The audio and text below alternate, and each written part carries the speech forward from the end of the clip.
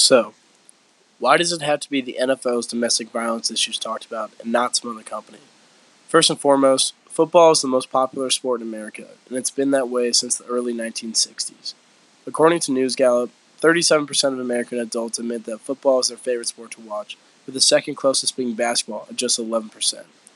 Right away, this tells you that football has a much greater following and greater media coverage than any other sport. Secondly, football and sports in general are unique from every other business in that they create fan bases. We aren't rooting for the stocks of IBM or Apple to go up the same way as we root for a sports team. Sports are a back and forth relationship between the game and the fans. That's why we cheer, boo, cry, or even get into fights at sports games. We become supporters for our teams in a far more intimate way than we ever could to a few distant businesses. Because of this, our minds can become very impressionable. That's why we can absolutely love a player who's referred to as dirty while he's on our team. And to shoot off the critics, we'll just say he's a hard player. But when that same player is traded to the rival team, we immediately know him as a cheap shot or disgrace to the game.